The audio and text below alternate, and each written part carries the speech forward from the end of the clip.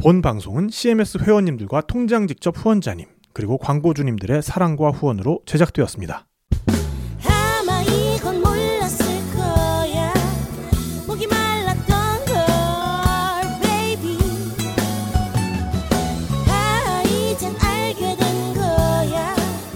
아는 만큼 모를 걸.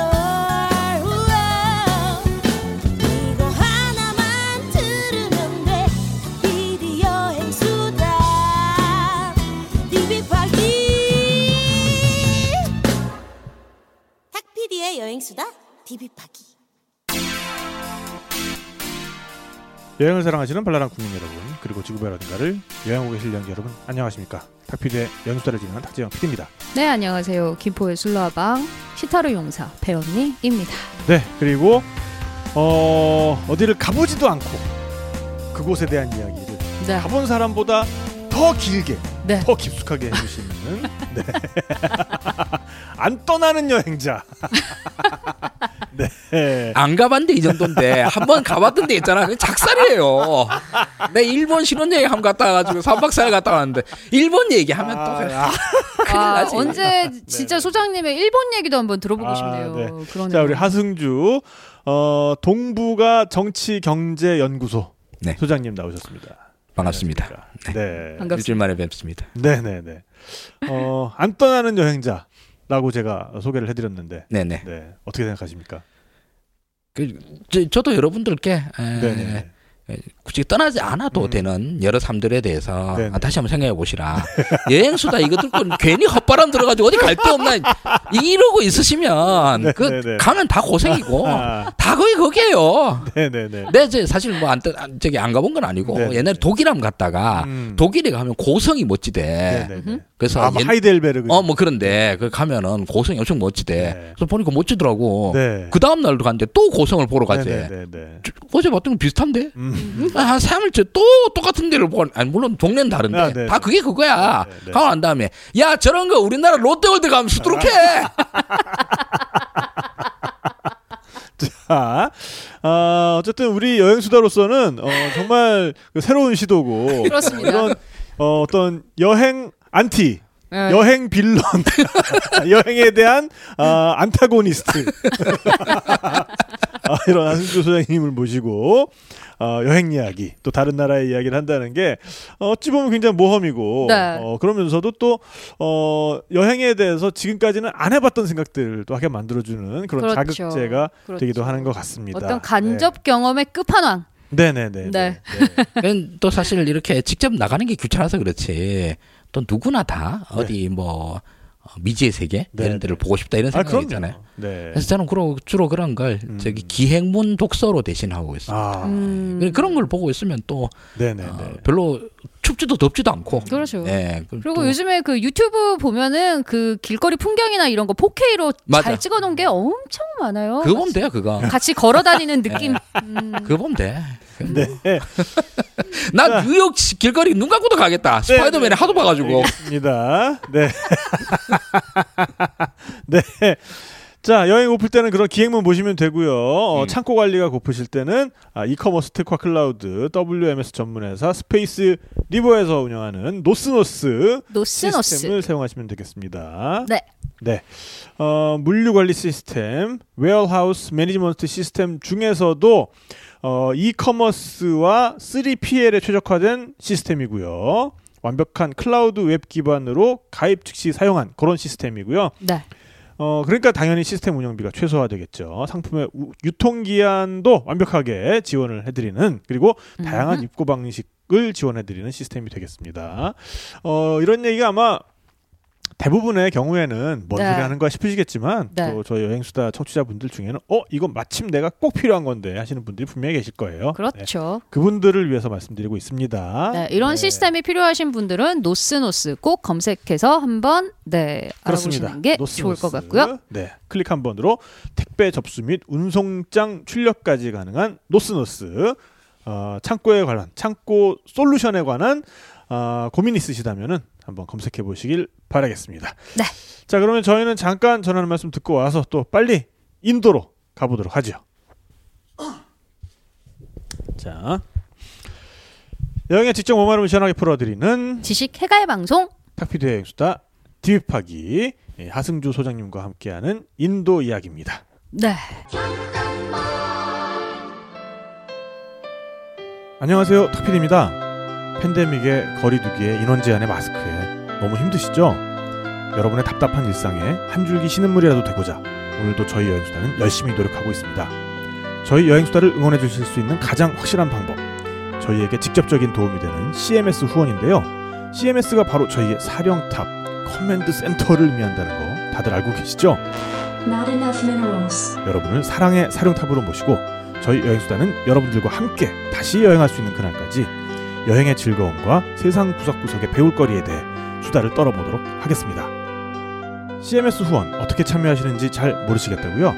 네이버에서 여행수다를 검색하시면 여행수다 공식 카페가 나옵니다. 그 대문에 보시면 참여 배너가 걸려 있습니다. 누르기만 하시면 아주 쉽게 여행수다 후원에 동참하실 수 있습니다.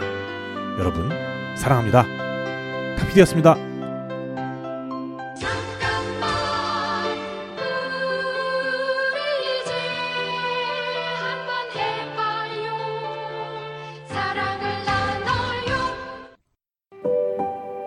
당신이 이미 물류 전문가라고 할지라도 당신의 시간은 소중하기에.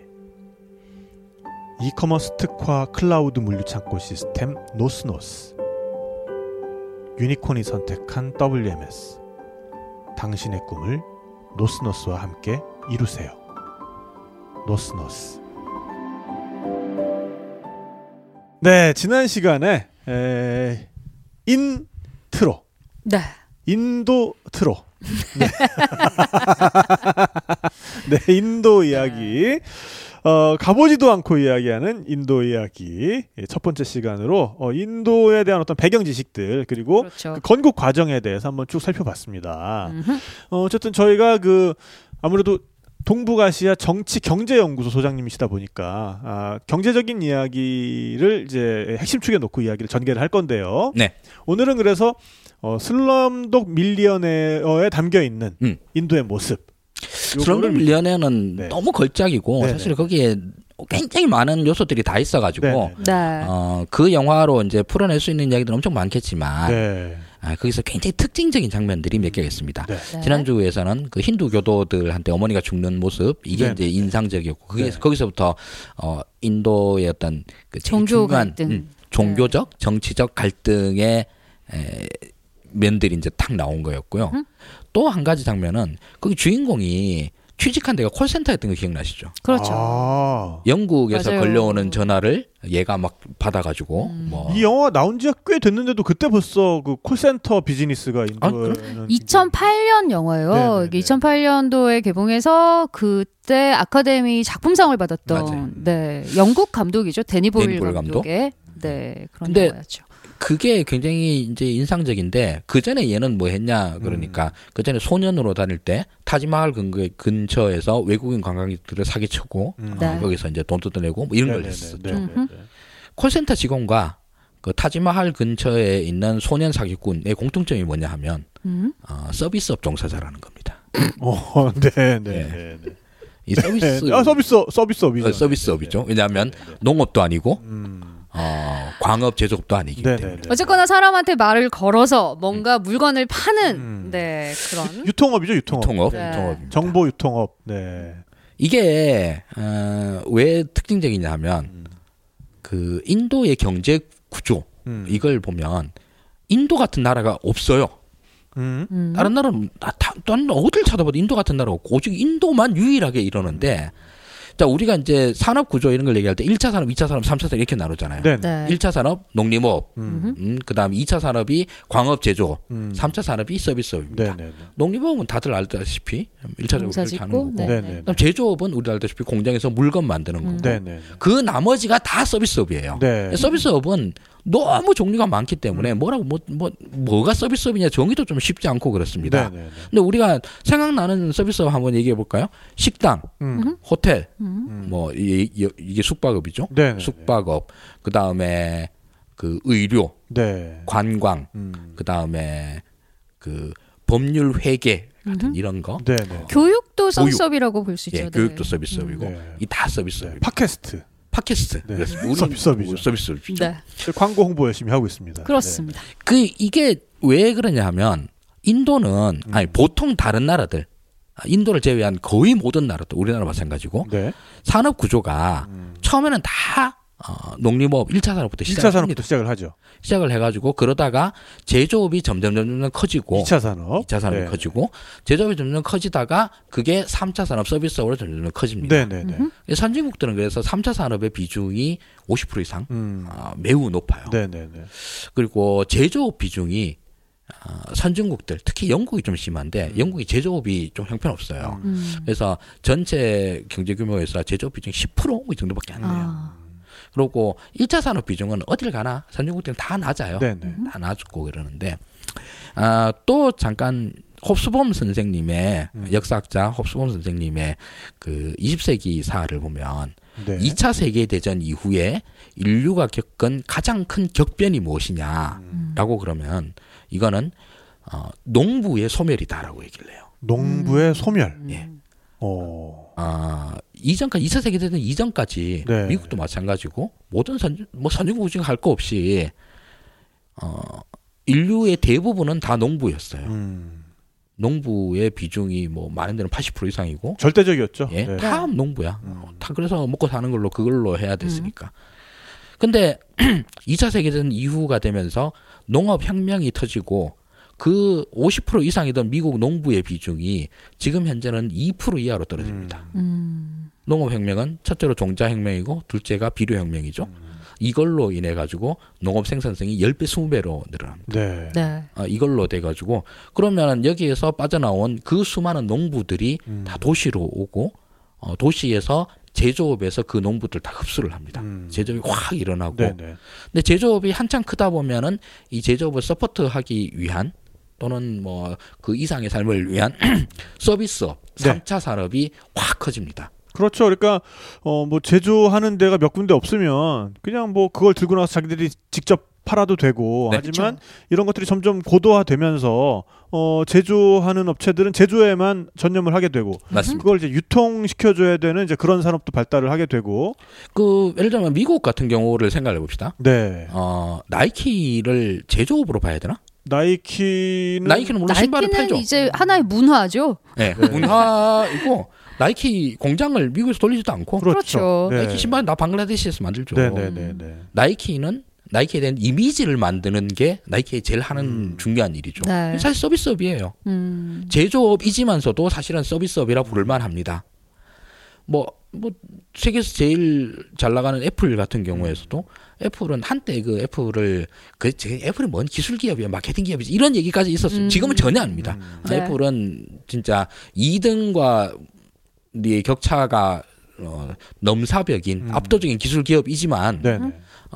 기술 기업이 한편으로 얘네들이 이미지화 뭐 이런 거에 얼마나 많이 공을 들입니까? 맞아요. 사실은 애플 같은 회사들도 어떤 면에서는 서비스업의 성격이 굉장히 강해요. 네네. 자, 그렇게 해서 고도화된 서비스업으로 이제 점점 넘어가는 것이 보통의 나라들, 선진국의 기반들이 다 겪는 일이었습니다. 네. 자, 이런 거를 보는데 인도가 왜 특별하냐 하면 인도는 아직도 제조업이 거의 없어요. 인도는 처음 시작부터 지금까지 네. 서비스업 중심으로 나라가 굴러가요. 오. 물론 농업인구 아직까지 절대적으로 많아요. 네네. 아직까지 근데 그럼에도 불구하고 어느 나라 다 농업혁명 다 나왔으니까 농업에서 빠진 인구들이 제조업이 계속 부진하고 서비스업이 기형적으로 발달을 하고 그런데 놀랍게도 이 서비스업이 전체 경제를 멱살 잡고 끌고 경제를 성장을 시켜서 네. 인도는 이제 예전 우리가 알고 있던 그 엄청나게 가난하던 이런 나라가 사실은 아닙니다. 지금 이제 1인당 국민소득도 뭐 2,000불 넘어섰고 네네. 3,000불 가까이 되고 네. 그리고 인도는 물가가 싸니까 네네. 실질 물가 기준 이런 걸로 하죠. PPP 기준으로 하는데 이걸 하면 거의 5,000불 가까이 돼요. 그럼 이제 인도도 예전에 극빈국이 더 이상 아닌 거예요. 네네. 네. 이게 놀라운 이유는 국가가 그런 식으로 되는 일단 케이스도 없는 데다가 이게 되나 이거예요. 왜 안 되냐 하면 제조업 기반이 없는 가운데에서의 서비스업이란 할 게 없어요. 뭐냐면 서비스업. 예를 들면 제일 대표적인 서비스업 우리 주변에서 보면 미장원이 서비스업입니다. 네. 네. 자, 이 미장원은 성장을 미장원 주인 사장님이 네. 이끌어내려고 그러면 미장원 장사가 잘 되면 되겠죠. 그렇죠. 예. 근데 동네 미장원은 그냥 계속 동네 미장원 중에 장사 좀 잘 되는 데예요. 왜냐하면 이 미장원의 어떤 규모를 크게 하는 것도 힘들고 네. 여기에서 미장원의 생산 효율 이런 걸 높이는 거 네. 이건 또 어느 정도는 가능하지. 뭐 예약을 갖다가 뭐 탄탄탄탄 받아놓고 한다라든가 분업화 시스템을 도입을 해가지고 누구는 머리만 깎이고 누구는 뭐 드라이만 하고 뭐 이런 식으로 한다는 이런 정도까지 가능한데 그럼에도 불구하고 생산성의 향상이 가능한 범위가 그렇게 크지 않아요. 그래서 보통의 서비스업이라고 하는 건 왜 다른 나라에서 그렇게 못하는 것도 있지만 안 하는 것도 있는데 서비스업은 생산성의 향상 속도가 느리기 때문에 제조업을 하면 국가가 생산시키는데 엄청 좋아요. 네. 왜냐하면 제조업은 생산성 향상 속도가 말도 못하게 빠르거든요. 우리나라를 본다면 제일 대표적이죠. 현대자동차에서 차 뽑아내는 거. 네. 1970년대와 지금을 비교를 해보자고 그러면. 아유, 뭐 한 비교할 100배 수가 없죠. 네. 100배 좋았을 거예요. 그러니까 이제 예전에는 뭐 시발 자동차, 현대 자동차가 생기기도 전에 네. 정말 그 미군이 남겨놓고 간 드럼통, 시발 택시 네네. 이런 게 있었죠. 네. 드럼통을 망치로 두들겨 펴가지고 차체를 만들고 거기다가 이제 정말 그 미군통에서 또 갖고 온 엔진 같은 거 네, 이제 네. 얹어가지고 만들던 차에서 지금은 뭐 그 다 로봇으로 축축축축 만들고. 그 보스턴 다이나믹스를 그 현대에서 인수를 했잖아요. 맞아요. 예, 그 정도로 지금은 그 오히려 로보틱스 기업으로 가겠다는 목표가 현실적으로 느껴질 정도로 그렇습니다. 엄청난 발전을 했죠. 대표적인 예가 현대차인데. 아 근데 잠시만요. 아까 소장님 말씀하신 동안 제가 지금 위키백과를 잠시 찾아봤는데 인도 GDP가 현재 얼마나 되는지 제가 궁금해가지고 현재 7,333불이나 돼요. 오. 아마 저기 실질 물가 기준으로 이렇게 네네. PPP. 네네. 그리고 전체 GDP는 10조 2,070억으로 세계 3위라고 지금 네, 나와 3위가 있어요. 됐어요. 네, 그게 엄청난. 인도가 2002년인가 3년인데까지 네. 전체 GDP 규모가 한국에 졌어요. 그 큰 나라가. 네. 예. 인구가 뭐 몇 배 차이야? 20배 차이나? 네네네. 아무튼 그런데 네네. 그러던 나라인데 지금 현재 세계 3위 GDP 네. 국가가 됐어요. 네네네. 이걸 인도의 서비스업이 멱살 잡고 이까지 끌고 온 겁니다. 네네. 그러니까 생산성 향상이 매우 힘들다라고 하는 서비스업으로 끌고 왔는데 이게 어떻게 가능해? 그러니까 어쨌든 2차 산업의 경우에는 생산 그 혁신이 네. 단계별로 팍팍팍팍 일어나는 게 눈에 가능한데. 보이는데 이 3차 산업의 경우에는 그런 식으로 발전하기 굉장히 힘든 특성이 맞습니다. 있는데 게다가 3차 산업에서 네. 부가가치가 높은 업종들이 있어요. 예를 들면 동네 식당은 네. 부가가치가 그렇게 안 높겠죠. 겨우 뭐 네네. 사장님들 겨우 먹고 사는 정도 이 정도겠죠. 네네네. 요즘 뭐 장사를 했는데 있는데 또 반면에 생산성 부가가치가 아주 높은 데도 있습니다. 예를 들면 뭐 기업 회계 서비스, 컨설팅 서비스, 법률 서비스 뭐 이런 거 있잖아. 네. 이런 거는 원래 많이 왔잖아요. 부가가치가 높습니다. 이 부가가치가 어디냐? 사실은 제조업 기반에서 나오거든요. 결국 그 서비스업에다가 그들이 먹고 살 수 있게 돈을 주는 것은 그렇죠. 돈 번 제조업 기업에서 그 돈이 이렇게 흘러 넘치는 네. 형태가 되는 거군요. 그렇게 해서 뜯어먹는 겁니다. 네네네. 사실은 네. 서비스업이. 근데 인도에서는 그렇게 뜯어먹을 제조업도 별로 없어요. 네. 자, 인도에서 나오는 대기업들 많이 있잖아. 있죠. 근데 지금 뭐 타타 이런 거 하고 난 다음에 타타 대우고 할 때 그 타타, 네. 자동차 만드는 타타. 회사. 그리고 미탈 제조, 제철 뭐 이런 거 몇 개 끄고 나면 인도에서 유명 제조 대기업이 별로 없어요. 이게 최근에만 그런 게 아니라 인도 경제가 처음 시작할 때부터 지금까지 계속 그래요. 아까 뭐 미장원 얘기를 잠깐 하셨지만은 그 미장원이 있다고 하더라도 일단 미장원에 가서 돈 쓸 사람들이 있어야 미장원이 영업이 되는 그렇죠? 거고. 네. 그다음에 이제 미장원에서 어쨌든 뭐 머리만 깎아서 돈 버는 게 아니라 그 파마도 하고 뭐 이렇게 염색도 하고 해야 될 텐데 파마약, 염색약 같은 게 저렴하게 좋은 양질의 것들이 네. 계속 들어와야 미장원이 영업을 받쳐줘야 되는 거죠. 하게 되는 네네. 건데 이제 그런 파마약 만드는 데도 없고 이거 아무리 생각을 해봐도 여기 와서 파마할 돈을 벌 수 있는 공장도 없는데 미장원이 잘 된 케이스가 지금 인도인 거 아니에요? 그러니까. 그래서 미장원이 잘 되는 걸로 해가지고 그 동네에 뭐 예를 들면 산업단지, 공장 이런 것도 없는데 네네네. 그 동네가 막 잘 살게 된 거야. 여기서 인도에서 미용실 가본 사람 저밖에 없죠. 네. 그렇죠. 난 왜 그런지 알 것 같은데. 아니 그 기껏 비유를 해놨는데 너무 현실론으로 자꾸 다시 돌아가지 말고. 네. 인도 미용실에 가서 깜짝 놀랐던 거는 정말 인도 미용실은 거의 한 70-80%가 거의 인력으로만 돌아가는 어떤 구조? 뭐 이런 걸 갖고 있어요. 일단 파마를 하는 사람이 거의 없어요. 네. 일단은 이 이야기를 길게 하기 시작하면 그 이야기의 대마를 놓치니까 갑자기 생각이 나서 그러니까 거기서는 거의 모든 사람들이 눈썹을 정리하러 와요. 인도 여자들이 굉장히 눈썹이 진하고 까맣고 막 하여튼 일자 눈썹도 되게 많고 그래서 이거를 면도를 하러 오는 손님들이 거의 대부분이고 거기 또 실면도가 또 그렇게 발달했죠. 그리고 염색약 얘기하셨잖아요. 헤나 염색이 그렇게 발달을 했어요. 그래서 헤나 파우더만 있으면 염색이 가능한 뭐 어떤 그런 구조. 갑자기 생각이 나서. 네. 좋은 정보 감사드리고요. 다시 그 이야기의 대마로 돌아와서. 네. 1. 인도는 제조업이 지금도 부진하고 옛날에 부진했어요. 네. 그리고 인도 경제의 또 큰 특징은 아까 우리 2000 몇 년도까지 한국보다 GDP에서 적었다 그랬잖아요. 그럼 인도 경제가 죽을 수 없다는 소리입니다. 1947년도에 영국으로 독립하고 난 다음에 아니 그래도 영연방이라고 하면 영국 식민지 중에서 제일 중요한 식민지고 그렇죠. 영국 애들이 나름 인프라도 많이 깔았을 거 아니에요. 맞아요. 그러니까 상태가 그렇게 나쁘진 않아요. 철도를 정말 엄청나게 잘 깔아주고 가죠. 그렇죠. 영국이. 그런 것도 있고 뭐 그랬었는데 그 이후로 인도는 사실은 제조업 부흥이 실패했어요. 그리고 1990년도까지 쭉 가난해요. 아주 가난해요. 그것도. 얼마나 가난했냐면 그 당시에 중국만큼 가난해요. 중국이 어떤 데냐. 그 모택동 때문에 아까 얘기했던 대기근 사태로 몇천만 명이 죽고 그 이후로 문화대혁명 한다고 해서 나라가 쑥대밭이 되고 그 난리를 치는 나라만큼 못 살아요. 아니 인도가 왜 뭐가 모자라가지고 그 어마어마한 농업 생산력에 진짜 그 많은 인구에 그 많은 인구가 뿜어내는 그 놀라운 에너지들 그리고 역사적으로 발견해서 세계 최고의 경제권을 이루어낸 문명권에서 왜 가난하냐? 왜 일단 질문이 그거예요. 첫째 질문은 인도는 왜 1990년대까지 왜 그렇게 지질 가난했냐? 둘째로 1990년도에 인도에서 외환위기가 터집니다. 경제 위기죠.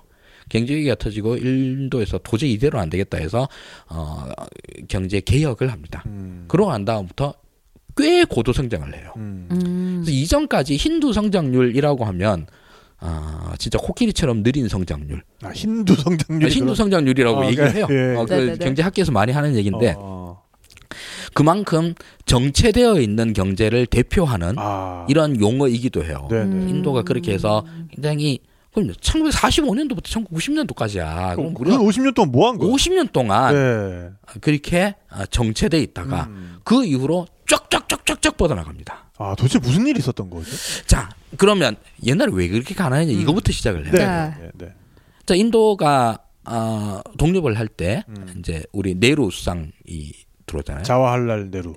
네루 수상. 네루 수상은 사실 진짜 국부죠.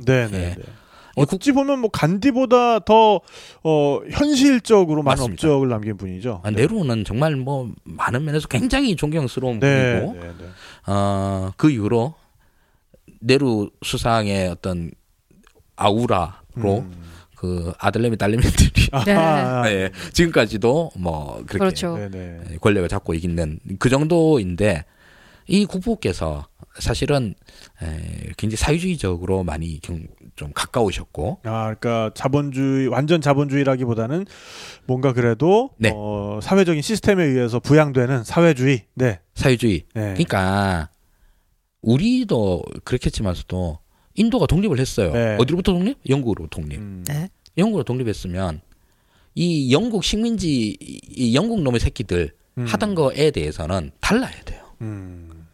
영국 식민지 있을 때에 우리가 그렇게 고생을 했는데 저 새끼들 하던 식으로 해서는 안 된다 라는 게 굉장히 강하죠.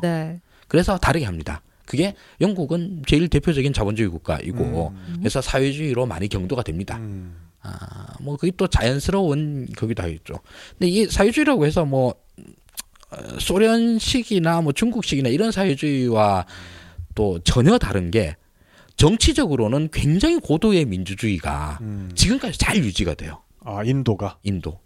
인도에서는 전국에서도 잘 나요. 네네네. 전국에서도 잘 되고 그다음에 물론 뭐 정치인 암살 이런 것도 있고 뭐 극우주의자 준동 이런 것도 다 나쁜 것도 있지. 네. 근데 그럼에도 불구하고 제3세계 국가 중에서 가장 선진화된 정치 민주주의를 구현하고 있는 나라 중에 하나예요. 네. 그러니까 뭔가 한 정당에 의해서 장기 독재로 계속 간다든지 이런 게 정권 교체가 그래도 원활하게 일어났다. 정권 교체도 일어나고. 네네. 아니 물론 뭐 해먹던 놈이 대대로 세습 다 있고 그랬어. 아니 뭐 네네. 나쁜 점을 얘기하면 많아요. 네네. 그럼에도 불구하고 인도의 정치 시스템이 뭐냐 그럼 민주주의예요. 네, 그렇죠. 인도는 정말 민주주의고 언론의 자유 굉장히 잘 보장돼 있고. 네. 지방자치는 너무 뭐 잘 돼서 문제지. 네, 너무 잘 돼서 문제라고 할 수 있을 정도로 인도가 민주주의를 잘 구현을 해냈습니다. 네네. 그렇기 때문에 소련이랑 중국 같은 이런 막장이랑은 전혀 다릅니다. 그러면 정치적으로 민주주의가 구현이 됐는데 보통 이런 민주주의가 구현이 되고 나면 개인의 창발성이나 이런 것들이 잘 구현이 돼가지고 경제가 잘 나가야 되는데 네네. 인도가 안 돼요. 이 힌두 성장률이라는 오명을 받아. 여기에서 한국과의 다른 성장 루트가 있습니다. 네.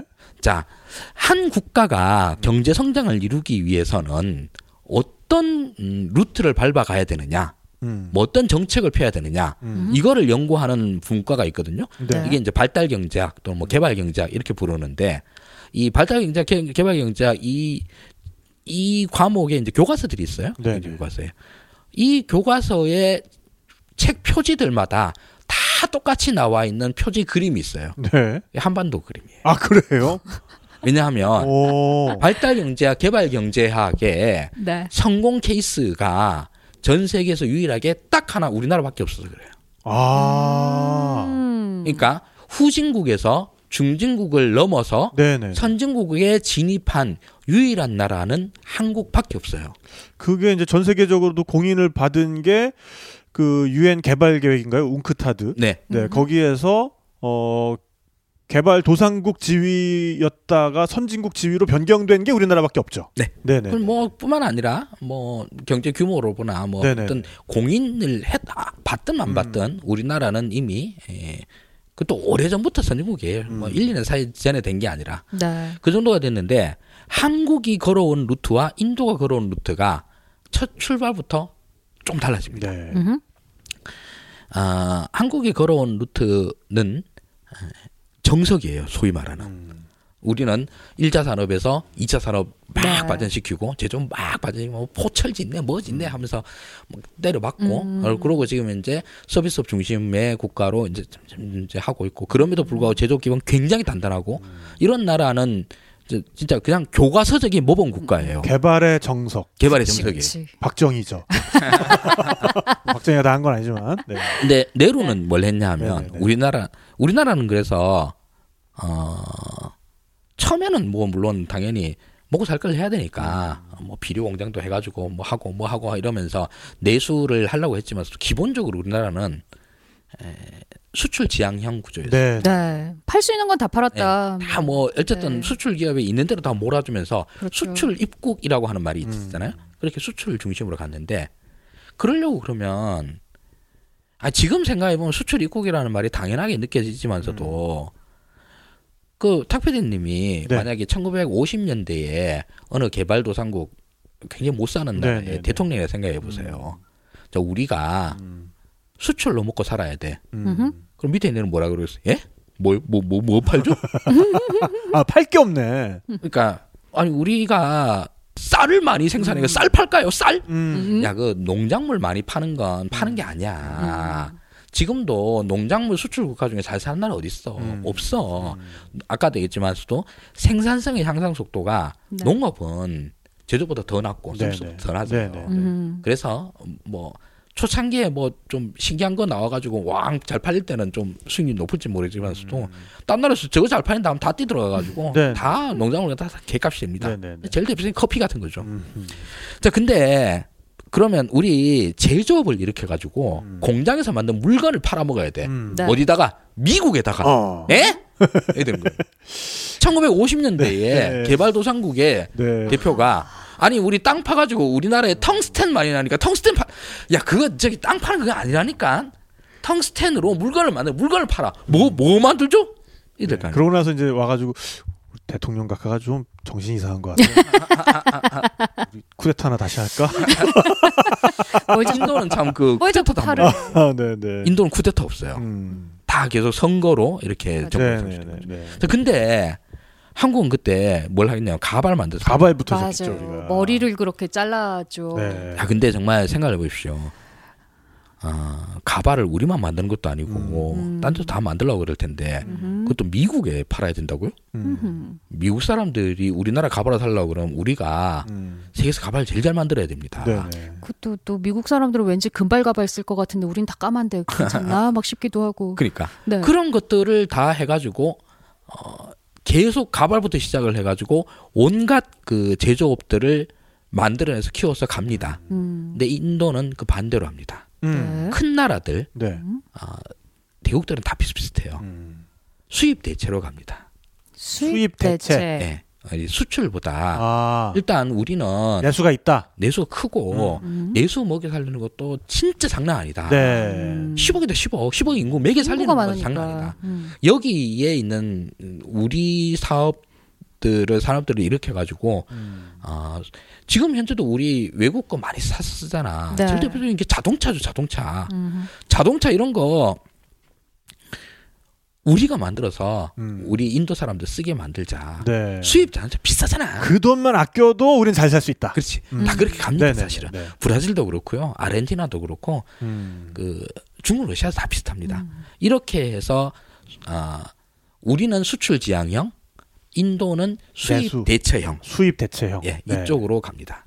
수입 대체형으로 간다라고 하는 게 달리 말하면 국내 사업 보호예요. 국내 사업체를 보호해서 중요한 것들은 국영기업 또는 독점 기업들이 독점을 해가지고 수입 대체를 하도록 합니다. 인도에서도 옛날부터 자동차 있었어요. 인도산 자동차가 거의 한 40년 동안 모델이 안 바뀌죠. 똑같은 자동차를 40년 동안 만듭니다. 나 알 것 같아. 그 차 뭔지도 알 것 같아.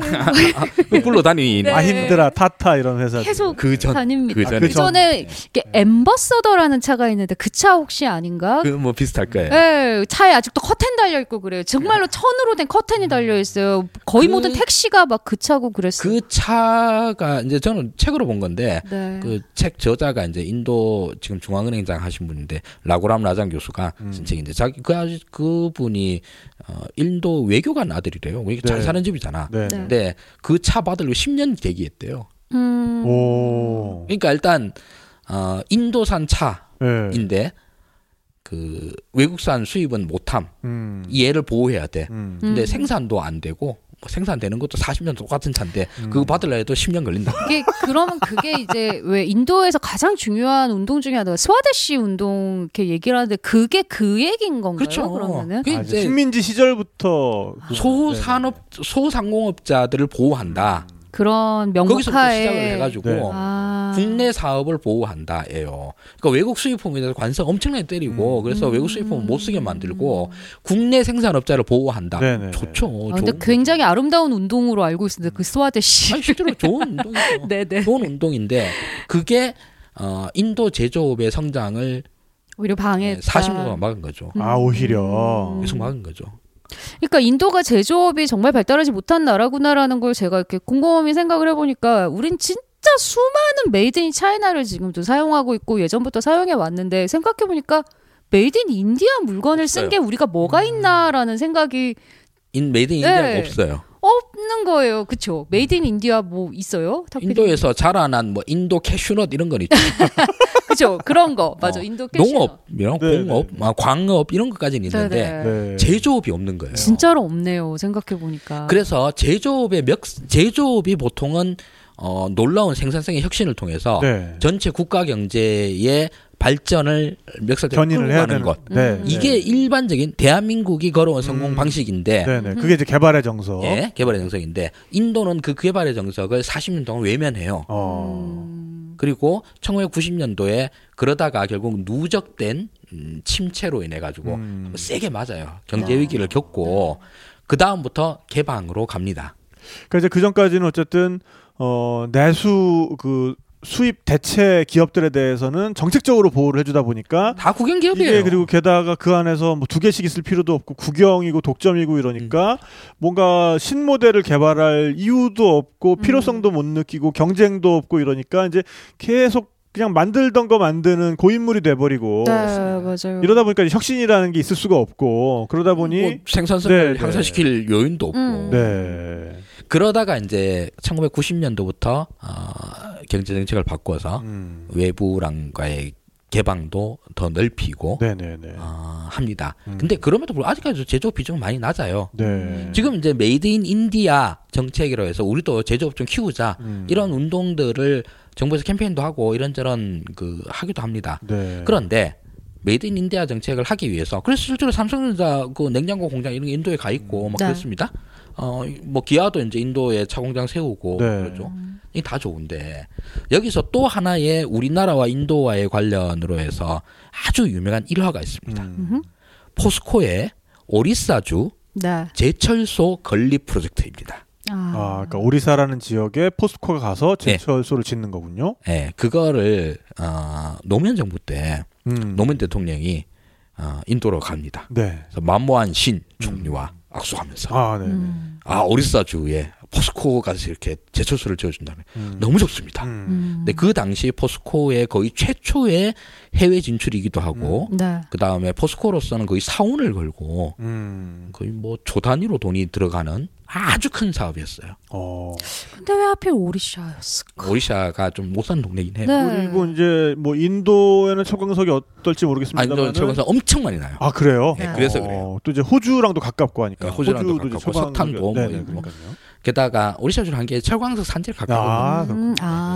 그리고 인도도 앞으로 이제 경제 성장이 촥촥촥 되고 있을 때니까 철강 수요도 엄청나게 늘고 그렇죠. 게다가 포스코가 그때 세우려고 했던 제철 공장이 그때 포스코에서 하는 게 파이넥스 공법이라 그래서 기존 그 제철 공법보다 한 30% 정도 효율이 더 좋다라고 했거든요. 그러니까 세계 최첨단 공정을 가진 제철소를 포스코에서 어마어마한 돈을 때려박아서 받겠다. 그러니까 그 파이넥스 공법이 아마 그 기존의 그 철광 용광로에서는 그 가치가 떨어져서 이용할 수 없는 그런 되게 이제 좀 약간 허접한 철광석도 가지고 훌륭한 철을 만들 수 있는 그런 굉장히 그 효율이 높은 공법. 그게 이제 파이넥스 공법이라고 제가 예전에 포스코 그 홍보물을 만들면서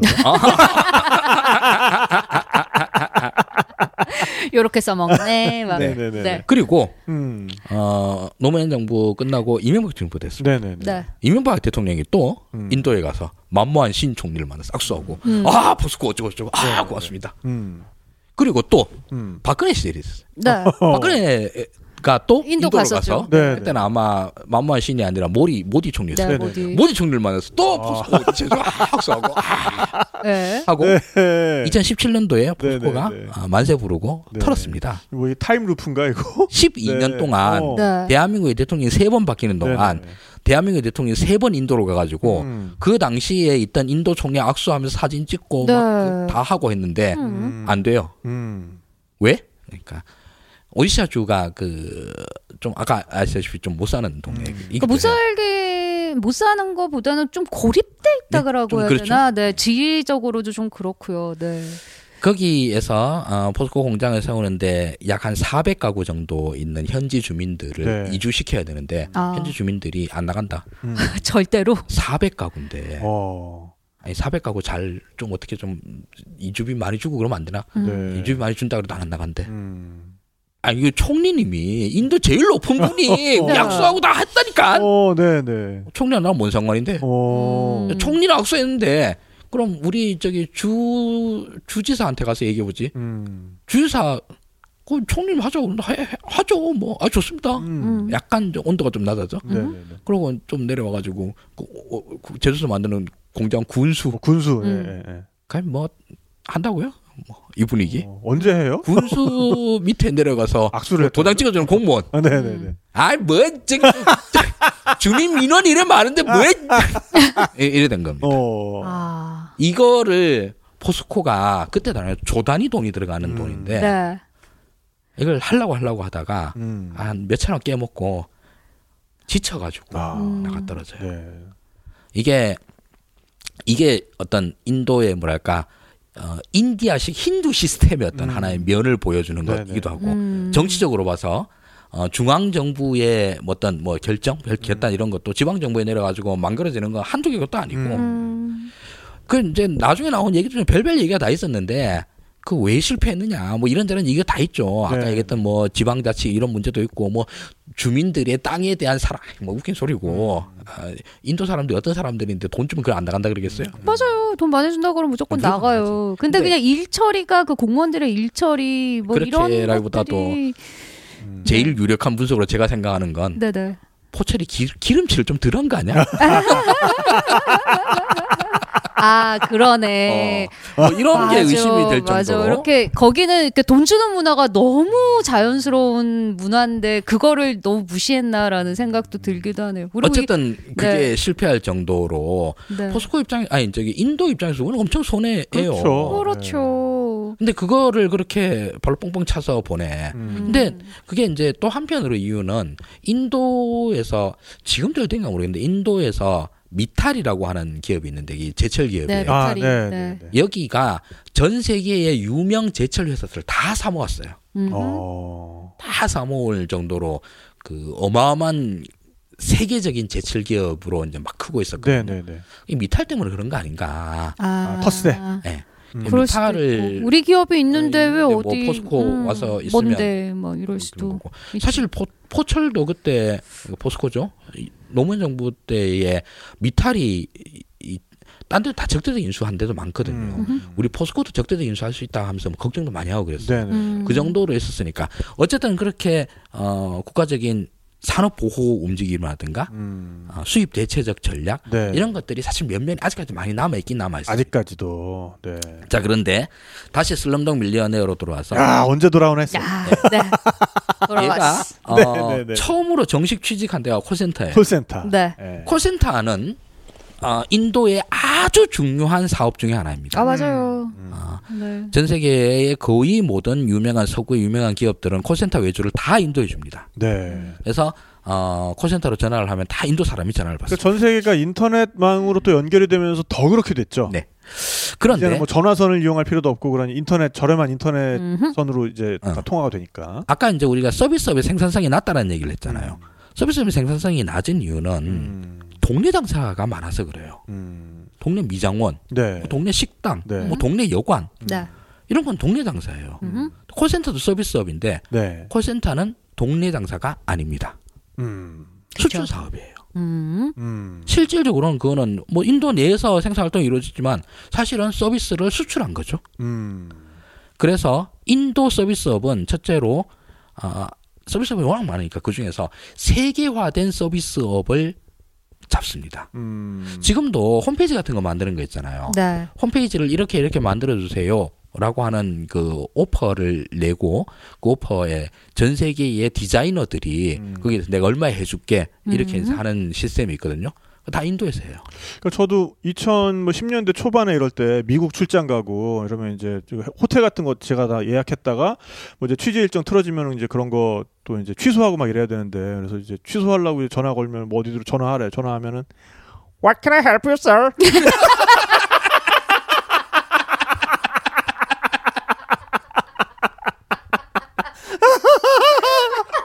이거는 내가 인도에다가 이거를 예약을 했나?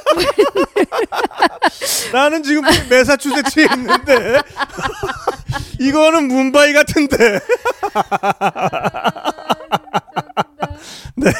그리고 미장원을 예를 들어볼게요. 미장원은 전형적인 로컬 비즈니스죠.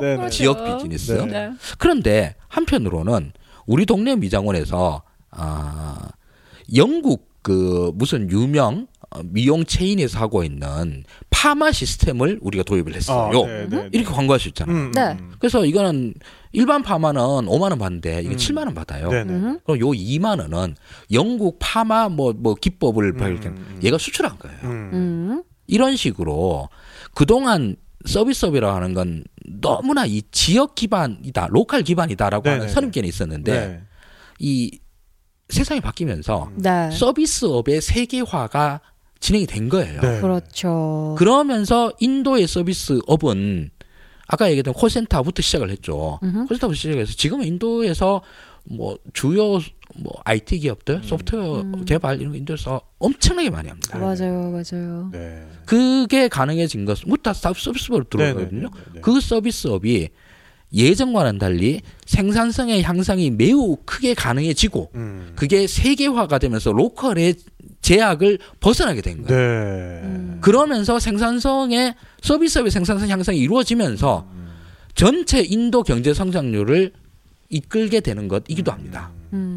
그러니까 그 세계화가 가지고 온 하나의 또 단면이라고 볼 수도 있겠네요. 그러니까 그렇죠. 세계화가 아니었으면은 애당초 불가능한 모델. 맞습니다. 그러니까 세계가 어쨌든 그 정보통신으로 완벽하게 연결이 돼 있기 때문에 인도의 경우에는 뭔가 그 3차 산업의 수입원이 될 2차 산업이 없음에도 불구하고 그 제조업이라는 것을 어찌 보면은 건너뛰어서 전 세계를 상대로 하는 서비스업이 발달을 한 것이다. 그러면서 이제 이 서비스업의 경쟁력을 기반으로 인도도 이제 제조업 드라이브를 좀 걸자 이런 것들도 많이 합니다. 오히려 그러면 오히려 이제 반대로 발달된 3차 산업에서 트리클 다운해서 2차 산업을 좀 키워보자. 거꾸로 간 거죠. 근데 뭐 그렇게도 갈 수 있는 거지. 그렇죠. 인도가 이제 그 새로운 모델을 갖다가 만들어주고 있는 거죠. 자, 근데 교과서가 새로 나오겠네요. 이제 인도형 교과서. 그렇죠. 인도형 이런 것들이 그 인도에서도 1947년도에 독립을 하면서 인도인들이 얼마나 감격에 찼겠어요. 그리고 이제 우리가 인도 문명을 다시 일으킬 수 있다. 그래서 뭐 진짜 감격에 차서 새로운 인도를 만들기 위해서 엄청 고민도 많이 하고 노력도 했을 거 아니에요. 일단 감격에 찼으면 되게 시끄러웠을 것 같아요. 힌두스탄 찐다밭, 힌두스탄 찐다밭 뭐 또 이러면서 그 사람들 또 하는 거 그거. 인도도 독립기념일이 8월 15일이에요. 저희랑 똑같아요. 그렇죠. 이스라엘에 대한 종전일이 많으니까. 자, 근데 인도에서는 또 대한민국과 다른 하나의 선택을 합니다. 자. 인도도 뭐 옛날에 유명한 거 일단 뭐 언어가 많다 이런 거 유명하잖아요. 그리고 뭐 문맹률이 매우 높다 이런 얘기도 많이 하잖아요. 교육 수준도 당연히 별로 안 높을 거예요. 그러면 우리도 마찬가지고 우리도 그때 뭐 문맹률 높았죠. 교육 많이 해야 된다. 해방 후에 우리 대한민국 국민들은 다 그 생각을 했을 거 아니에요. 그럼 여기서 아주 이상한 결정들이 인도에서 일어납니다. 우리나라는 자 교육 수준 높이자. 국민들의 문맹률을 낮춰가 문해력을 높이자. 교육 수준을 높이자. 그러면 당연히 초등학교부터 투자를 합니다. 그렇죠.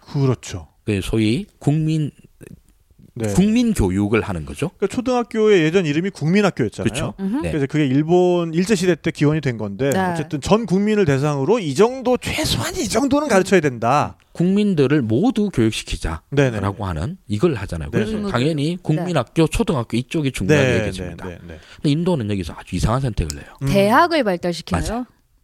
대학에 인도는 이상하게 그 공중에서부터 지어서 내려오는 걸 잘하네. 인도의 세계는 거꾸로 간다. 인도에서는 조바심인 거예요. 여기서 우리가 세계 최고의 인재들을 빨빨빨빨 키워가지고 얘네들이 인도의 이 열악한 상태를 이끌어가 나가야 된다. 이 생각을 합니다. 그래서 인도에서는 세계 최고의 공과대학들을 키웁니다. 거기서 아주 뛰어난 인재들이 나와요. 그리고 그 인재들이 다 미국 갑니다. 미국으로. 그렇죠. 미국에서도 인도에서 온 인도 공과대학에서 온 인재들은 야 10억 명 중에 1년에 2,000명 뽑는 애들. 그 중에 한 명이 그 라주 쿠스라팔리. 그렇죠. 네네. 빅뱅 이론에 나왔던 네. 그런 애들이. 근데 거기선 그렇게 멍청해 보이고 여자한테 말도 못하고 구글 사장이나 MS 네. 사장이나 다 그런 식으로. 네. 아까 말씀해 주셨던 그런 그 구글의 순다르 피차이, 마이크로소프트의 사티아 나델라 그런 사람들이 네. 다 그런 식으로 교육을 받아서 맞습니다. 미국으로 건너간 IBM, 어도비 초 인재들. 초 엘리트들인 거예요. 네. 이 초 엘리트들은 인도에서 또 유명한 우리의 안 가봐도 다 아는 네. 카스트 있잖아요. 안 가봐도 다 아는. 네. 카스트 있어도 우리는 뭐 브라만, 뭐 크샤트리아, 뭐 네, 어쩌고 네, 이런 네. 거 있는 거 네. 알고 있잖아. 네, 근데 네. 사실 가셨으니까 더 잘 아시겠지만 네. 또 카스트는 굉장히 세분화된 그렇죠. 시스템이죠. 그렇죠. 우리 뭐 몇 천- 4개만 있는 줄 알고 있는데 몇 천 가닥으로 몇 천 가닥으로 네. 이게 다 직업적인 그렇죠. 그 신문관계. 네. 그러니까 때로는 한 개의 민족이 하나의 카스트가 되기도 하고 하나의 직업이 또 하나의 카스트가 되기도 하고 제가 네. 읽은 책에서는 어떤 얘기 나오냐면 집에서 이제 하인 다 쓰니까 네네네. 하인 아주머니한테 빨래 좀 해주세요. 네. 얘기를 하니까 나는 빨래하는 카스트 아닌데요. 화내죠. 네네네. 네. 네, 난 청소하는 카스트지 빨래하는 카스트는 따로 있다고. 를 써도 화장실 청소는 안 하고 맞아요. 이래요. 화장실 청소하는 카스트는 또 따로 따로 있거든요. 있어요. 따로 고용을 해야 되고 그렇죠. 근데 이제 인도에서는 카스트 없어졌다는 얘기 많이 해요. 네. 네네. 실제로 그 뭄바이 같은데 이런데 그 굉장히 고도로 선진화된 데에 네네. 그 세계적인 다국적 기업에서 카스트 없어 네네. 이런 얘기를 해도 틀린 말이 아닐 거예요. 법적으로는 없어졌다고 법적으로는 그런 하죠. 걸 카스트로 네. 차별하면 절대 안 되는 거고 그렇죠. 당연히 그런 거고 그럼에도 불구하고 관습적으로 남아있는 엄청나게 카스트는 남아있죠. 엄청나게 남아있죠. 특히 결혼할 때 되면 와 결혼할 때 장난 아니고. 난리가 나요. 그리고 인도에서 낮은 카스트에 있는 사람들은 네. 이 카스트 극복하고 싶잖아요. 극복할 수 있는 제일 좋은 방법은 교육이죠. 인도 공과대학 가는 거예요. 아. 인도 공과대학 가면 내가 뭐 인도 공과대학 가는데 내가 뭐 빨래하는 카스트 아니, 다 필요 없어. 필요 오. 없죠. 일단 되는 거예요. 그럼 거기에서는 카스트와 상관없이 성적만 좋으면 어쨌든 들어갈 수 그 있는 학위가 카스트가 되는 거죠. 그렇죠. 그쵸. 새로운 카스트가 아니 됐습니다. 그러니까 거기에 들어갈 때는 카스트는 안 봐요. 어쨌든 절대 보면 안 돼. 공식적으로는 그게 없어졌으니까. 오히려 아. 반대로 역차별이 가는 게 뭐가 있냐면은 가장 아래에 있는 그 불가촉 천민 카스트 있잖아요. 달리트들. 네. 네. 달리트한테 쿼터를 주는 대학들이 있어가지고 약간 소수자 오히려 전형처럼. 그 위에 카스트 네. 수드라 카스트들이 시위를 하고 막 그랬었어요. 맞아요. 아. 우리나 달리트나 사는 거는 도찐 개찐인데 왜 아. 우리는 그런 것도 안 주고 쟤네들한테만 혜택을 주냐. 어디나 이 차상위 계층들이 어떤 복지 억울한 거죠. 사각지대야. 아예 최하위면은 네. 뭔가 혜택을 받는데 네네네. 네, 그런 일이 달리트들이 불가촉 천민들이 네. 따로 뭐 그 자치주 만들기도 네네네. 하고 네. 달리트 출신으로 뭐 그 주지사하고 총리도 나오고 총리도 나오고 막 네, 그래요. 뭐 왜냐면 표가 제일 많으니까 아, 달리트 네네. 표를 다 모으면 되는 거예요. 네네네. 이런 식으로 하기도 하고 그럽니다. 그럼에도 불구하고 미국 인도인 사회에서 네. 그 커뮤니티에 누가 하나 새로 들어오면 요번에 새로 들어온 저 친구 어느 카스트 출신인가 알아내려고 별짓을 다 한답니다. 미국에서 오히려 네. 왜냐하면 사람들을 수직적 계열화하는 거에 한번 맞들이고 나면 그거 못 벗어나요. 그래서 그거 안 들키려고 죽을 힘을 다하고 네. 어떤 식으로 알아내려고 그러고 족보를 캐려고 아하. 쉽게 말해. 소문 나잖아? 네. 그럼 걔는 그 카스트로 그냥 결정이 돼버리는 거예요. 근데 그 이름에 카스트가 다 박혀 있는데. 그래서 이름 다 바꿔요. 다 다 바꾸는데 개명하고. 그 원래 본명 뭐냐고 알아내려고 지랄 다 하고 이래요. 자 그런 건데 네. 어쨌든 카스트라고 하는 뭐 신분 제적 그리고 또 이건 뭐 거의 뭐 봉건 제적이잖아요. 봉건 제적인 구습들이 그대로 남아 있으면서 그 구습들에서 탈출하고자 하는 열망들도 그렇죠. 당연히 있을 거고. 그렇죠, 그렇죠. 네. 자 그런 것들이 복합적으로 이 하나의 어떤 최상위 엘리트 계층들의 네네네. 역동성을 만들어냅니다. 그래서 제가 맨 처음에 드렸던 질문에 다시 돌아오는 거예요. 네네네. 왜 최고 엘리트들 미국 기업들의 최고 CEO들이 인도 사람들이 많은가? 그 사람들은 네네네. 물론 다른 데 엘리트들 미국인 출신 엘리트들도 뭐 삶의 여러 굴곡들을 거쳐왔겠지. 네. 그러나 인도 이민자 출신들이 거쳐온 그 삶의 굴곡들 이거와 비교를 해보라는 거예요. 비교할 수 없는 거죠. 네네. 아하. 거길 정말 해치고 나온 사람들. 해치고 나온 사람, 지옥불을 해치고 나온 사람들이에요. 아하. 이 사람들은 뭐 수학적 두뇌 당연히 좋겠지. 근데 뭐 인도만 수학 잘하나? 미국도 잘해요. 그렇죠. 거기도 잘하고. 우리나라도 잘해요. 우리나라 잘하고. 그런데 이 지옥도를 해치고 나온 삶의 밀도 같은 거는 인도 출신들이 이 사람들만큼 더 하진 않을 거야. 이런 느낌이 들어요. 네네. 일단 그들이 대학에 들어가는 것부터가 그 10억 분의 2천 아까 얘기했던 그런 거예요. 네. 그러니까 인도는 어떤 측면에서든 한번 경험을 하고 나면 다른 걸 되게 쉽게 만들어주는 그런 효과가 있는 나라군요. 그러니까 인도 여행을 한번 하고 나면 다른 나라 여행이 쉬워진다. 굉장히 쉬워요. 이제 인도 입시를 한번 겪고 나면 뭐 구글 자 내일 뭐 들어가면 되냐 뭐 이제 구글 입사 시험인데 왼쪽 발가락으로 푼다야.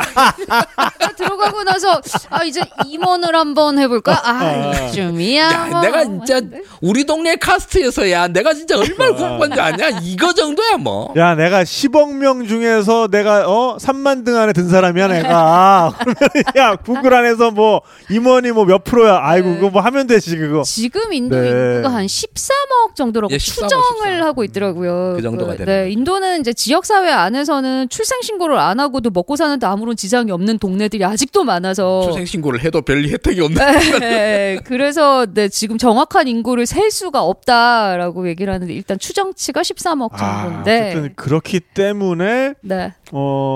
인도의 일반적인 사람들을 볼 때 뭐 이제 그런 아주 격한 생존 경쟁 속에서 일견 무례해 보이고 일견 좀 같이 일하기 너무 힘들다라고 느껴질 수도 있겠으나 오히려 최상층에도 그렇게 많은 사람들이 포진해 있는 것은 맞습니다. 네, 인도의 엘리트들 안에는 그런 어떤 그 봉건적인 질서로부터 좀 벗어나고 싶어하는 그런 에너지가 있기 때문이다. 사실 인도의 초창기에 이제 건국 엘리트들의 입장에서 봤었을 때 대학 교육에 투자를 한다라고 하는 건 솔직히 말해서 잘못된 결정이고 나쁜 결정이에요.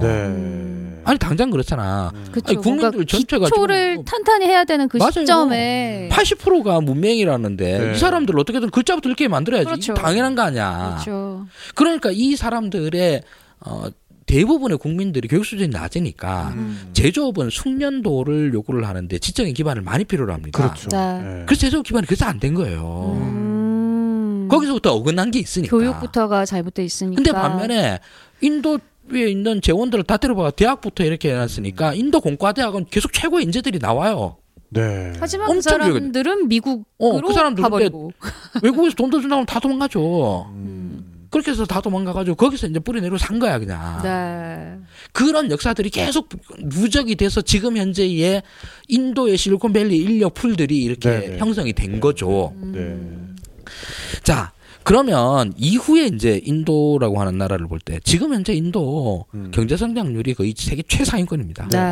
작년 코로나 시국 작년 인도 코로나 때 박살났잖아요. 그렇죠. 락다운하고 막 난리가 났었죠. 뭐 인도의 코로나 그때 델타 때 막 뭐 3억 그때 정말 장난 아니었죠. 그러니까 그때 델타 때 막 40만 50만 확진자 나온다고 막 인도 난리가 났다. 뉴스에서 막 뭐 생지옥이네 뭐 이런 표현을 막 썼는데 우리도 그런데 지금. 지금 백신 있고 백신 없을 때잖아. 좀 다르긴 하지만 어떤 경중에서는 비교가 안 되는 건데. 하지만 하여튼 그때 그랬었죠. 인도가 그랬죠. 근데 작년에 인도가 경제성률 8% 찍습니다. 네. 그 와중에도 경제 성장률이 8%. 아니, 다른 나라들은 다 마이너스로 가는데. 물론 이제 그 전에 너무 낮아가지고 효과가 있어서 그렇긴 한데 그럼에도 불구하고 놀라운 거예요. 놀랍죠. 놀랍죠. 그렇게 인도가 초고성장을 빵빵 찍어요. 이후에 인도가 이런 식으로 고성장을 이루어 나갈 수 있을까? 지금 중국이 4% 5% 이러는데 인도는 7% 8% 이래요. 한때 중국 경제 성장률이 7% 8% 찍을 때 인도는 계속 2% 3% 이래가지고 지금 중국과 인도의 경쟁이 이만큼 벌어져 있거든요. 근데 인도가 쫙 출격을 해나가요. 그럼 이제 이후에 이제 볼 때는 이거에 대해서 인도 경제에 대해서 낙관하는 사람들이 꽤 많아요. 인도 뭐 경제뿐만 아니라 사회, 문화 이런 데서도 문제점 찾아가는 아주 많죠. 엄청나게 많죠. 뭐 아직까지 세계 최대 정전 사태 인도에서 납니다.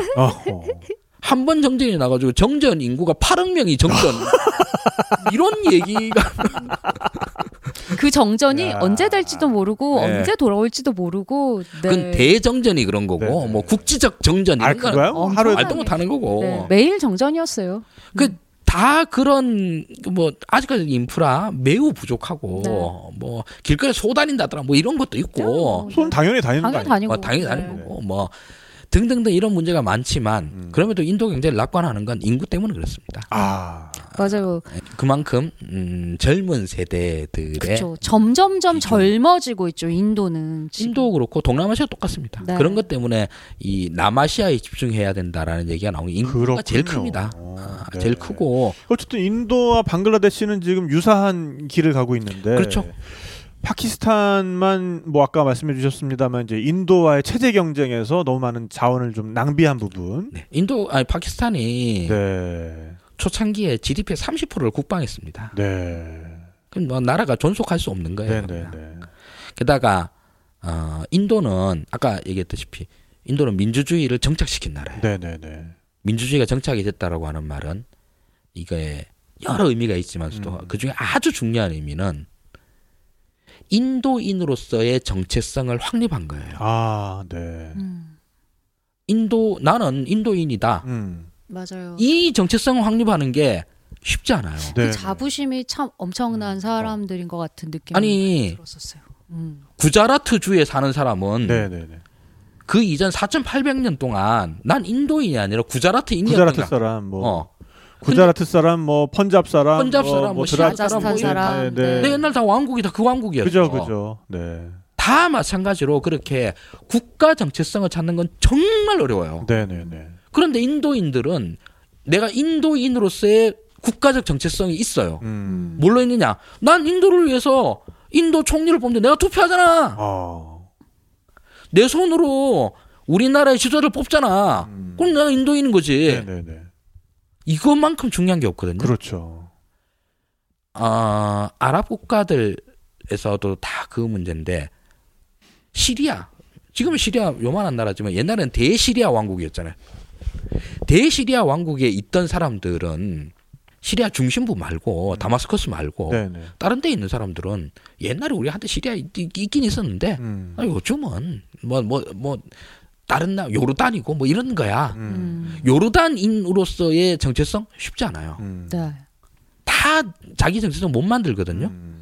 달리 말하면 국민 통합도 안 되고 뭐 다 아무것도 안 돼요. 파키스탄이 그게 안 되는 거예요. 파키스탄은 맨날 군부 쿠데타 합니다. 당연히 군대의 힘이 제일 크니까. 네네. 그럼 국민들이 투표하는 의미가 없죠. 그렇죠. 군대가 결정을 하니까. 게다가 파키스탄을 이어주는 건 딱 2개밖에 없어요. 난 인도가 너무 싫어. 네. 거대한 적 앞에 우리는 한 팀. 뭐 그렇죠. 그리고 난 이슬람이야. 파키스탄의 수도가 이슬라마바드잖아요. 네. 이슬람의 도시라고 하듯이. 잠깐 이번 선거가 좀 스쳐가기도 하고 하는데 이런 얘기 하지 맙시다. 네. 우리 좋은 얘기가 그랬잖아요. 그러니까요. 네. 그래서 파키스탄은 그렇게 국가 정체성이 없어지는 거예요. 이슬람의 나라라고 하는 건 있지만서도 네. 그 이슬람의 나라들이 온 동네 다 반군이야. 다 분리 독립이고. 네네. 거기다 국경 지역에서는 맨날 뭐 오늘은 인도 놈들에게 이 폭탄 이만한 거 한번 던져볼까? 뭐 이러면서 펑펑 쏘고 이러는 게 계속 되는 거예요. 파키스탄은 그렇게 실패를 했죠. 인도는 성공인 거예요. 이후에도 성공할 수 있느냐? 일단 저는 한 국가가 장기적으로 성장할 수 있기 위해서 정말 중요한 건 정치적 안정이라고 생각을 하거든요. 네. 그런 의미에서 인도는 정치 안정된 나라예요. 민주주의가 뭐 50년, 60년, 45년도부터 시작했으니까 지금까지 정착이 됐어요. 항상 선거를 하고 있었던 것 같아요. 제가 인도에 있었을 때는. 인도? 네, 선거를 무슨 선거를 그렇게 자주 하는지 뭐 시의원 뽑고 뭐 무슨 도의원 뽑고 뭐 이런 주의원 뽑고 뭐 이런 있잖아요. 네. 그런 선거를 항상 하는데 인도는 문맹이 정말 많잖아요. 그러니까는 후보 이름이 써 있어도 그걸 읽지를 못하는 사람들. 그 뭐 기호로 돼 있다 그러지 않았어요? 그래서 그 포스터에 냉장고 그림 있고 뭐 자전거 있고 뭐 연꽃 있고 그래요. 그래서 이제 그 연꽃 마크 난 연꽃 그러면 이제 투표 용지에 그 그림이 그려져 있대. 냉장고, 자전거, 연꽃 그러면 그 중에서 이제 투표하고 그러니까 그런 식으로 투표를 하더라고요. 난 코끼리 후보, 난 사자 후보 이런 거. 좀 귀여운 것 같아요. 나 좀 귀여워. 그거 되게 귀여워요. 그래서 자, 우리 하승주 소장님 하시는 말씀 이렇게 들어보면은 정말 뭐 서남아시아에서만 한 20년 하신 분 같기도 하고.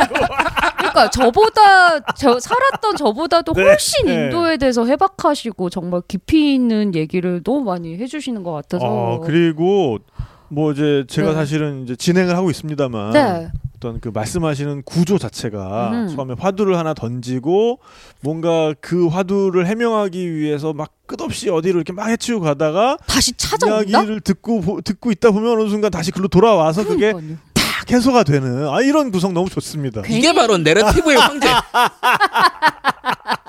겸손은 조금 없으신데 겸손할 줄은 모르신다고 처음부터 말씀하셨고 이게 바로 대부식 내러티브인 거예요. 네, 그러니까요. 네, 갓파더에서 모든 스토리텔링은 마지막에 저 얘기가 어느 산으로 가나 싶은데 와 제자리에 돌아와 있어.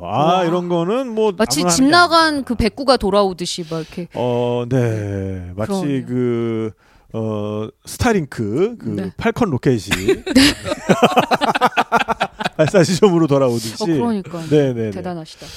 네. 자, 오늘 또 이렇게 뭐 얘기를 하다 보니까 벌써 시간이 다 됐습니다. 벌써 1시간인가요? 네, 벌써 1시간이 갔습니다. 그러게요. 아직 그 슬럼독 밀리어네어 장면이 몇 개가 남아 있는데 그 이야기는 그럼 또 다음에 할까요? 이어가 주시는 걸로. 그렇죠, 다음에 또 저기 가는 걸로. 들으시는 청취자 귀에서 피나? 아닙니다. 정말 흥미롭게 들었고. 저희 여행수다에서는 사실 뭐 그동안 어쨌든 뭐 인문학적인 이야기도 꽤 많이 하긴 했습니다만 우리가 이제 아무래도 이 그 돈 뭐 이렇게 경제 이쪽이랑 굉장히 먼 사람들이다 보니까 이런 쪽으로 이야기를 풀어나가는 그 유형이 없었는데 그러니까요. 하 소장님이 오시면서 그런 쪽에 또 하나의 카테고리가 생긴 것 같아서. 그리고 인도가 경제적으로 굉장히 높은 성장률을 보이고 있다 이런 얘기를 듣고 하니까 저도 또 인도에 좀 더 뭔가 관심을 가지면서 그쪽과 뭔가 사업을 뭔가 해볼 게 없나 뭐 이런 생각이 들기도 하고요. 땅 살 때가 이미 땅값은 너무 많이 올랐어요. 그래도 이제 땅이 이제 워낙 넓으니까. 동남아랑 인도 이런데 땅값은 강남 땅값 오른 건 우습죠. 지금 땅값 엄청나게 올랐어요. 제가 처음에 갔을 때 땅을 사놓기만 했어도 근데 인도는 외국인이 땅을 못 사요. 다 그래요. 어느 나라 50년 임대 뭐 이런 거 아니에요? 아니요. 그럼 법인이 있으면 아마 임대는 가능할 텐데 외국인이 땅 영주권을 가질 수가 없어요. 영주권 자체가 없더라고요. 어느 나라 다 외국인들이 땅 사는 데는 제약 조건이 많습니다. 힘들죠. 아무튼 자, 어쨌든 오늘 이렇게 흥미로운 이야기. 그래서 이 방송을 듣고 계시는 분들 인도 지금 기회의 땅입니다. 뭔가 사업을 하기에 굉장히 일단 시장이 엄청나기 때문에 어떤 사업을 벌이기에 굉장히 좋은 것이 아닌가. 거기서 인도의 그 아수라를 해치고 나온 인도인들과 경쟁을 해야 되는데 그 이길 수 있겠습니까? 그렇기는 그냥 하죠. 그냥 따뜻한 대한민국에 사세요. 뭐 인도까지 어렵고 힘든 건 뭐 삼성전자, 포스코 이런 데 하라 그러고. 갑자기 든 생각인데 인도가 왜 이렇게 텔레마케팅 뭐 이런 거에 콜센터 이런 거에 최적화되어 있나라는 걸 생각을 해봤어요. 그랬더니 인도 사람들은 말을 잘하기도 하지만 뭔가 상처를 받지 않는 것 같다는 느낌이 들어. 아무리 상처를 입히려고 워낙 어릴 때부터 험한 세상을 살다 보니까는 사람들이 웬만한 말에는 뭐 그냥 한 귀로 듣고 한 귀로 흘리고 no problem 막 있잖아. 막 no problem. 그러면서 그럼 얘는 안 맞네. 얘는 글렀고 다음. What can I do for you, sir? What can I do for you, sir? No problem, sir. 내 카르마가 여기까지인가 보다. 내가 지금 이 생에서 이래 고생했으니. 그래서 뭔가 마음의 상처 없이 그게 굉장히 심리적으로 스트레스를 많이 주는 직업이잖아요. 네, 그렇죠. 그런 상처를 좀 덜 받지 않나라는 생각이 갑자기 드네요. 그래서 그런 정신은 우리에게도 필요합니다. 맞습니다. 이 또한 지나가리라. 스트레스로 가득 찬 세상, 참을성이 바닥난 세상에서 이 또한 지나가리라. 나가리라. 그렇죠. 네, no problem 정신으로 좀 여행수다와 함께 네. 뭔가 삶이 어렵고 힘들 때는 진짜 우리 인도 한번 같이 가요. 저 가고 만들게. 네, 같이 가고 싶어요. 뭐 잘 다녀오시고요. 네. 소장님 끌고 갈 거야, 내가 진짜. 뭐 청취자 여러분들께서도 뭔가 힘들고 어려운 일이 닥치고 이거 큰일 났네 이거 어떡하지? 네. 내 인생이 었던 것 같은데 이런 느낌이 드실 때는 네. 딱 두 글자를 이렇게 생각하시면 됩니다. 어떤 글자입니까? 만나. 이게 맞나? 뭐 이런 겁니까? 아니. 그게 아니라 이렇게 고생하다 보면 하늘에서 곧 만나가 떨어질 거야. 네네. 유대민족이 광야를 방황할 때 애굽 땅을 탈출해 나와서 하늘에서 떨어졌다는 하늘에서 곧 만나가 떨어질 거야. 그리고 경상도 사람들은 만나도 만나. 그게 그 외국어라는 걸 알고 충격받았던 어휘 중에 하나예요. 만나가. 나는 맛있어서 만난 줄 알았는데 어릴 때 교회 다니면서 뭔가 하늘에서 나는 게 떨어져서 만나인 줄 알았는데 만나는 게 들어가서 마음이 되게 니은이죠. 만나. 그게 이제 그 만두의 다른 종류인가? 약간 그게 그 비박, 목하신 이런 것과 함께 이게 한자가 아니었어? 이런 글자 중에 하나인 거 하나. 그런 거 많죠. 네, 그렇습니다. 네, 자 오늘 그 하수장님 말씀을 들으면서 네, 저는 또 이런 생각을 좀 해봤습니다. 우리 대기가 사실은 그 한 70% 정도의 질소와 한 30% 정도의 산소, 뭐 이제 이렇게 구성이 뭐 그 비율이 뭐 아주 정확하진 않은데 대충 뭐 그 정도인 걸로 잘 알고 있는데. 네. 그러면은 오히려 더 대기 중에 많은 질소를 호흡하는 생물이 더 그 우세종이 됐어야 되는 게 아니냐. 근데 질소는 산소에 비해서 너무 안정된 기체래요. 그렇죠. 그래서 이거를 분해하는 것도 힘이 들고 분해를 해봤자 거기에서 그렇게 많은 에너지가 나오지 않는답니다. 그래서 오히려 산소가 좀 더 불안정한 물질이기 때문에 그거를 호흡을 했을 때 좀 더 많은 에너지를 우리가 만들 수가 있기 때문에 산소로 호흡하는 생물들이 많아졌다고 하는데요. 그러니까 오히려 그런 어떤 불안정성, 불안함 이런 것들에서 또 역동성과 에너지가 나오는 것 같아요. 그게 그래서 지금의 어떤 인도를 이렇게 활기차고 정말 온갖 것들로 가득 찬 나라로 만들어주는 또 에너지가 아닌가. 그 불안정에서 정말 정신을 차리고 있는 것 자체가 나를 발전시키는 곳이었어요. 그렇습니다. 인도는 그런 곳이었습니다. 네, 그래서 오늘이 조금 불안하더라도 그 불안함에서 또 에너지를 얻어서 앞으로 나아가는 우리 여행수다 청취자 여러분들이 되시길 바라면서 오늘은 여기서 마무리하도록 하겠습니다. 다음 또 불러주나요?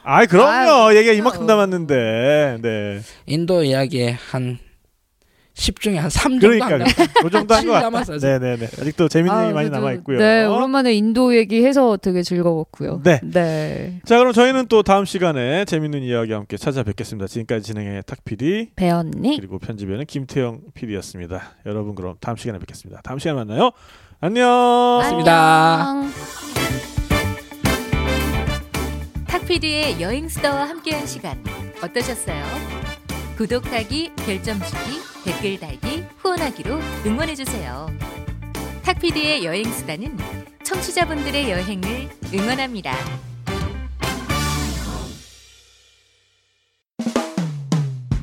수없이 반복된 일상에 나른한 하루가 지겨워 내 마음은 훌쩍 떠나고 싶은데